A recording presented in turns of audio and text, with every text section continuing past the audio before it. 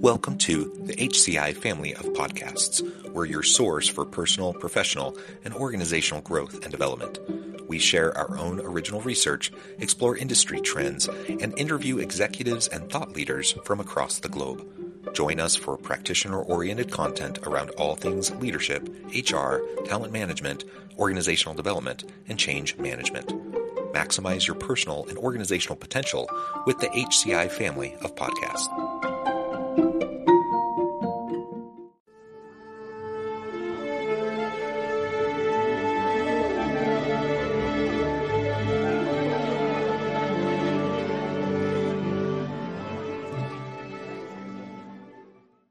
Amy Lavoie, welcome to the conversation today. Thanks so much, John. It's great to be here. It is a pleasure to be with you. I talk with people from all around the world, and it just so happens today we're both local. You're joining us from Salt Lake City. I'm just south of Salt Lake City. Today, we're going to be talking about a new TORCH study that confirms how coaching creates a virtuous cycle of positive behavior and change that benefits. There's so many really great outcomes from the study, and we're going to try to unpack that and better understand some of what this means for organizational leaders today. As we get started, I wanted to share Amy's bio with everybody. Amy Lavoie is responsible for enabling a culture at TORCH where people can thrive. She has spent her career studying and practicing the science of happiness and success at work, both as an internal HR practitioner and an external consultant, guiding some of the world's leading organizations on how to engage their people for outsized performance. Most recently, Amy led the development and integration of people science into products, messaging, and services for Glint, LinkedIn, and Microsoft. I could go on, but I'm going to pause there, Amy. Anything else you would like to highlight by way of your background or personal context before we dive on into the broader conversation? No, I think you covered it well. Just say that I'm really passionate about using technology to create more humanity in the world of work. And I just am really excited about this new research because I think it helps us to better understand how we can influence that and do that. And coaching is just has had a really meaningful impact on me and something I wish more people can benefit from. I definitely think everyone can benefit from it. It's kind of like therapy. I think everyone should have a therapist. I think everyone should have a coach. And whether it's formal or informal coaching that happens, everyone needs that personal board of advisors that you can lean on, get the coaching, get the mentoring, get the support you need to go through the stages of career development, because it's just too complicated. It's too hard. It's too messy, and everyone needs support. I could not agree more. It's like if you're only being coached by, your own brain or the voices in your head, like it is really hard to make sense of things. And you've probably experienced it, John. I know I have, like, absolutely transformational impact when you have someone that can just listen and ask you questions and help you. Really, what coaching does, it kind of helps you find the answers within you and help you to kind of just get out of your own way, which a lot of us do, work through really complicated things that happen when we interact with humans. And it's just an amazing resource that I'm so excited technology has enabled to be able to make it more accessible to more people. Yeah, and I think sometimes we dig at technology, right? And we say like that we're losing the humanity through AI and various innovations and automations and such. That doesn't need to be the way it is, though. Like we absolutely can have technology and humanity go hand in hand, and they can mutually reinforce and allow us to do things in better ways.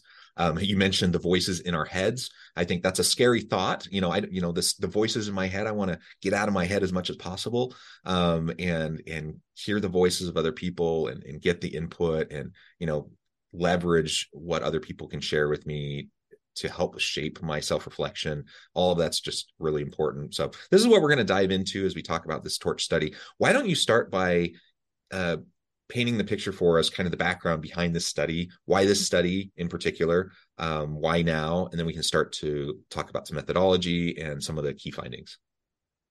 Great. Yes. So just to back up really quickly, TORCH, we exist to unlock the potential of people, teams, and organizations. And we do that by creating and connecting humans together through technology. So I'm really glad that you shared that. I absolutely agree that that technology can really unlock a lot, but ultimately what we are using technology for is to help you get the right match based on your own needs and styles and the things that you want to work on. We use algorithms to help connect you with someone who we believe you will hit it off with right away, because that can actually be a pretty big barrier to entry. And we use technology to help you have access to coaches no matter where in the world you are, using screens and technology. You don't have to be in an office in the corporate headquarters, and available to go meet with someone in person. And so we also can use the technology to help really make sure that the coaching you're getting is aligned to the organization's strategies and priorities in a way that we just couldn't do it before, which is why only those at the top of the house seem to have the resources to get coaches in the past. So that's a little bit about Torch. And, I think one thing that I've always seen and believed is that culture is happening whether or not we do anything about it.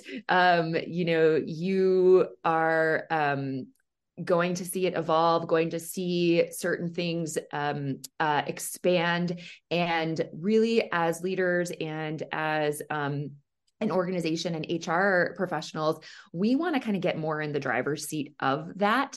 But it's very hard to do, right? Because so much of culture happens in the day-to-day norms, decisions, what's being reinforced or being punished in an organization. And you can't be in the middle of all of that. So how do you enable the people that are in the middle of more of it to be able to be a positive force for good with creating the culture that you want and the culture that you need to drive your business forward?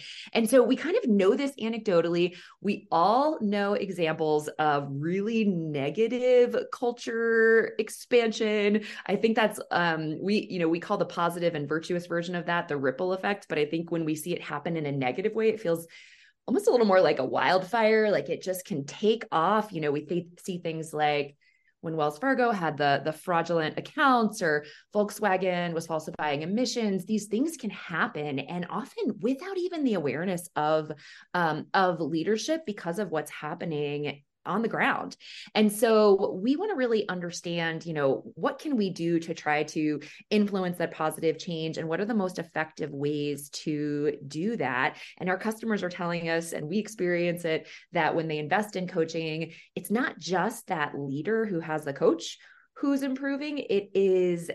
It's expanding, and it's like all these things are happening, but it feels really intangible. They know it, their teams know it, but how do you convey that to the leadership team? And that's what we were embarking on. There really is not great research to help quantify that and understand what are the levers you can pull and what are the things that you have the biggest impact on when you invest in coaching. So that's what this research was all about, is understanding and kind of quantifying what we call that ripple effect that happens when you bring coaching into an organization. Yeah, the positive ripple effect. I sometimes think about the negative downward spiral, the wildfire that you were talking about. That's the kind of more negative side, for sure. Thinking of ways also to democratize coaching, because like you said, traditionally, it's really top executives, senior leaders who tend to be the ones that get the coaches. And we know that leaders at all levels of a hierarchy, really everyone, could use a coach. But it's expensive, it's time consuming, right? And so there's all these reasons why it doesn't happen. And so finding ways to democratize that, or at minimum to leverage the impacts of the coach on the individual leader for their broader team, is going to be really, really important.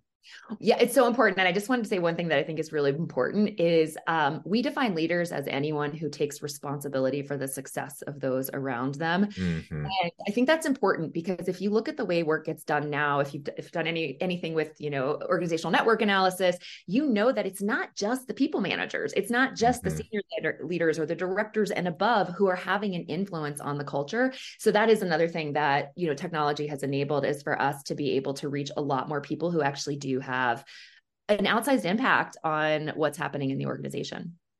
Yeah, absolutely. Okay, so let's dig in. Maybe describe just briefly some of the nuts and bolts behind the methodology of this, the sampling, etc., and then we can talk about some of the results. Yes. So at a high level, we looked at organizations who are investing in coaching, and we looked across 22 different industries, had a really large sample size. And what we were trying to understand is not just what is the impact of those who have gone through coaching. That's something we get data on all the time through our platform. We wanted to understand the impact that was happening for the direct reports of those people, for the key stakeholders of those people. What were they seeing from that person that had gone through coaching? And also, what were they experiencing themselves as a result of a more effective leader? So that's high level what we were looking for. We had large sample size across lots of different demographics and industries to make sure that we were getting valid and reliable results. Awesome. And those words, hopefully for anyone who's kind of a data wonk, we won't go into the data analytics and analysis and stats behind it, but hopefully those words will trigger for you that yes, these are valid and reliable results with good sample sizes, etc. So we'll just leave it that there. Okay, let's talk about how this all works, the science aspect, how emotions can spread to other workers through psychological process of contagion. I know that's one of the findings that came out of this report. Yeah, I think that is really important. That word, hopefully that phrase kind of makes sense, but just to define it really clearly, emotional contagion is when our emotions inspire similar emotions in other people. And what we found is that while there are some really tangible changes that happen as a result of going through coaching, one of the kind of phenomenons that's happening is that when someone goes through coaching, they are not only improving their skills, they're improving their confidence, they're improving their resilience, they're improving their ability to be agile and to feel positive and equipped to handle what can be really challenging in this world of work. And that is what is part of what is spreading and kind of creating this virtuous ripple or virtuous cycle that can have a really positive impact. Yeah. And I just really like that idea of contagion around coaching. And you've already mentioned the ripple effect. Tell us a little bit more about what you found about this ripple effect through this study. Great. So some of the things that were really powerful were just the extent of the impact. And we knew, anecdotally that we would see something, but we saw that 94% of those that we surveyed saw their manager improve in a lot of really tangible ways.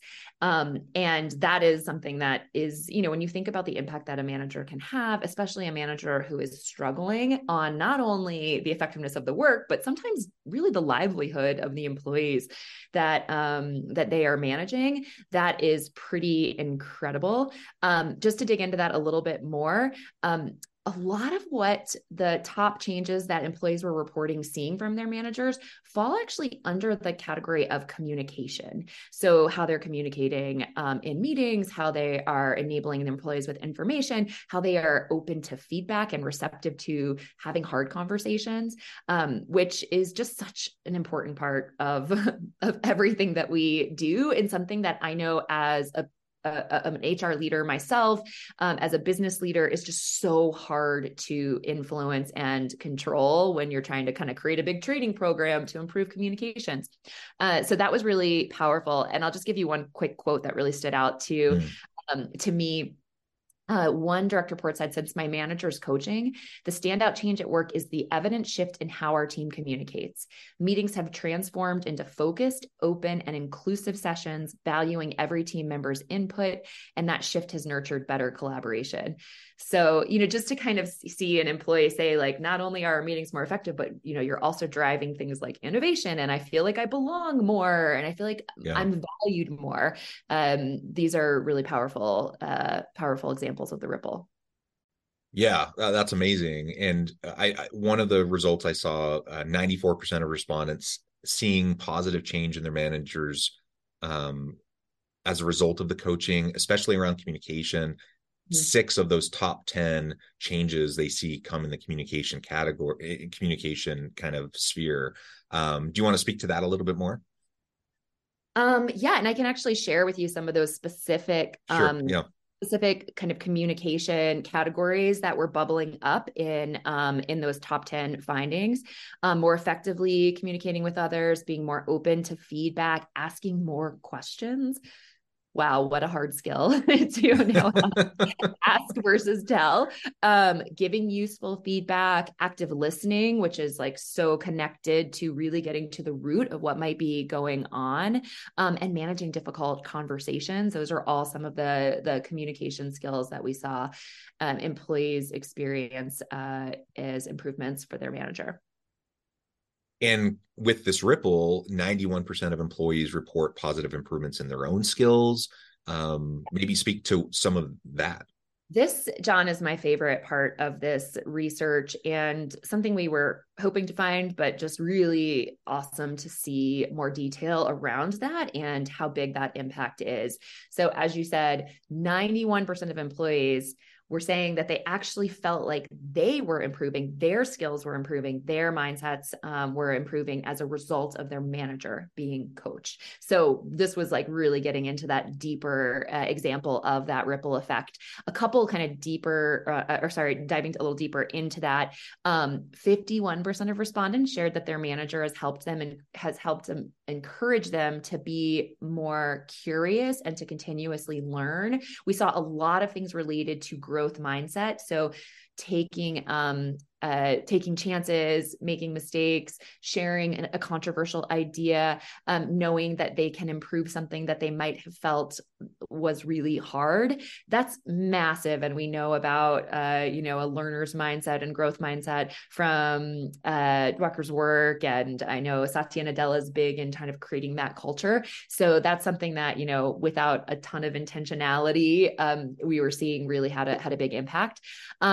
Also saw that respondents were more open to learning new skills that they might have been kind of afraid of in the past. And we know in this changing world of work that skill development and redevelopment or learning totally new skills is critical.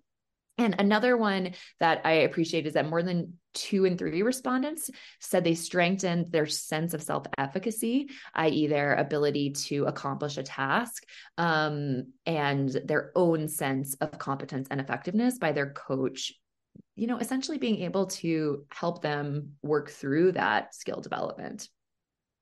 And that's huge. I mean, you talk about lifelong learning, you talk about growth mindset and Carol Dweck's work.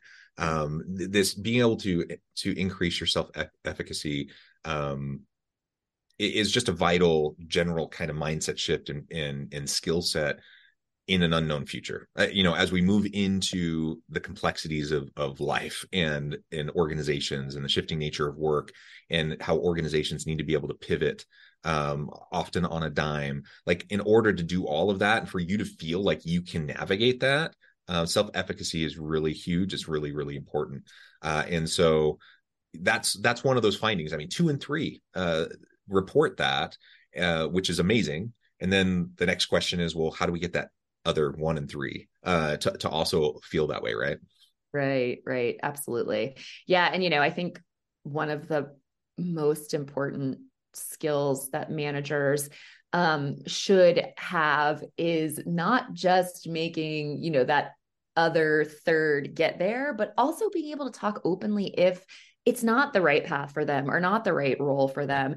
And so I was really encouraged to see, kind of having difficult conversations, having, being able to share, more constructive feedback. Feedback is just something that is so sorely struggling in a lot of organizations. And so, I look at it that you might not get to 100% on this one, but that might be because we're actually having the right conversations with people about performance management and some of the things that might mean they're not the right fit for the role. So all of these, to your point, are just so critical in an unknown world. We cannot rely on an internal communications team to be able to get everyone the information that they need in the time they need it, to have a training team, give people the skills they need, have, every level of leadership approve on a decision that needs to be made in the moment. Like, the world of work is moving so rapidly that one of the biggest lessons in leadership for me in this kind of age is that we need to let go as leaders. We need to let go. And it's really scary, but when you give people at all levels, the organization, the skills to know how to make decisions, how to have hard conversations, when to raise things up, when to just move forward. Like that's when the magic happens and when we can pivot and respond to this change quickly. Yeah, as you were saying that, I 100% agree. We need to learn how to trust, how to let go, how to empower those who have the technical expertise to do the work that needs to get done. When I'm leading a team, hopefully I'm not micromanaging them. But it's like this. I see on both ends of the spectrum problems with people who are like in the weeds micromanaging and it's all about them. That's not effective. Nobody likes that. But I've also seen people who say, oh, I don't want to micromanage my team. And so then they're like, it's complete laissez-faire, like nothing. There's actually no management going on. There's no leadership going on. There's no support going on. Obviously, neither of those are good or effective. And so we need to simultaneously, develop trust, mutual accountability and trust with our teams. Part of that is those performance conversations. Part of that is having accountability measures in place. You still have to lead. You still have to set a vision. You still have to have those conversations. You still have to support. And that's nothing we've said today is rocket science. Like there's lots of research behind this that's been done in academia for years. Lots of industry studies that have looked at some of the different principles we talked about. And so this report is really shining a light on coaching specifically, but none of this is rocket science, but it's all really hard to do because you get so caught up in your day to day in putting out fires and just like responding to all the immediate pressures that you don't do the simple things consistently that need to happen in order to have the positive culture, to have the trusting relationships, and to accomplish all these other things we're discussing. Oh my gosh, it's so true. And, I joke about we're a coaching company. We were founded by two executive coaches and clinical psychologists, and we have to work all the time on things like having difficult conversations and, not, that candor is kindness and not just always being nice and empathetic because we're very human first, relationships first company. It's hard to do. And we have experts in our company all over our team, and it's hard to do. And I love the point you made, John, about how, you kind of have these two extremes of what we've seen with either like too much management or too little. And I think that's really been exacerbated in a distributed world of work. You have in the absence of sort of so much, just ability to kind of see everyone day in and day out. And in those in-between times, you've got the managers that just dig in and try to micromanage. And then you've got some that just are like, almost like, well, I trust they're getting things done and maybe they'll let me know when they need something. And the truth is that the sweet spot is in the middle. And when things are hard, like conflict and talking about things where we may not know all the answers, a lot of our tendencies are to kind of clam up and to shut down and to, let's just go focus on putting out the latest fire of the day or check off the to-do list, when the real thing that we need is some of this deeper connection and communication. Absolutely. Amen. Well, Amy, this has just been a really great conversation. I know at the time I need to let you go here in just a minute, but before we wrap things up for today, I wanted to give you a chance to share with the audience how they can connect with you, find out more about your work, your team, where they can find this report, and then give us a final word on the topic for today.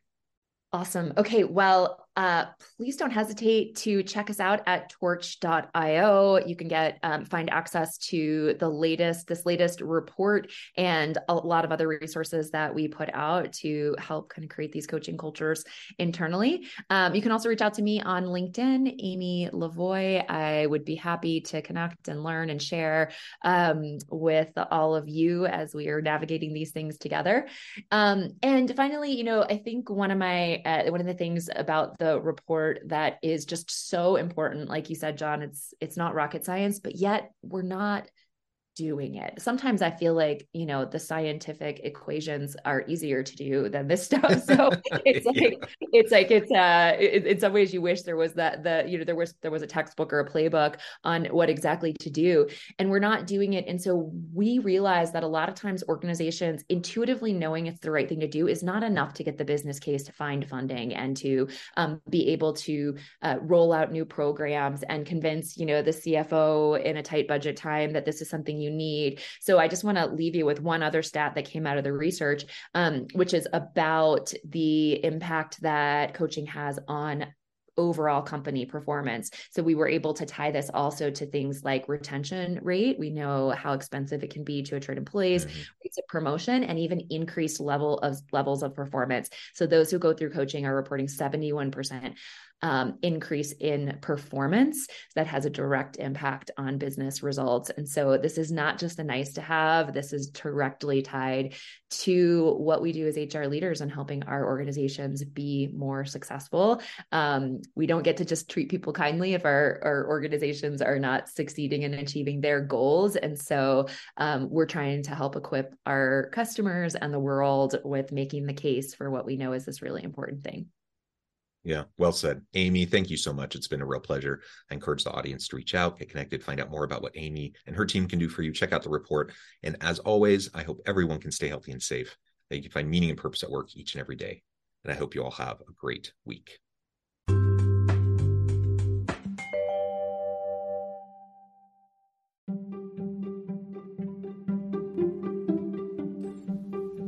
Thanks for joining us for this episode of the podcast. We hope you stay healthy and safe, and please join us again soon.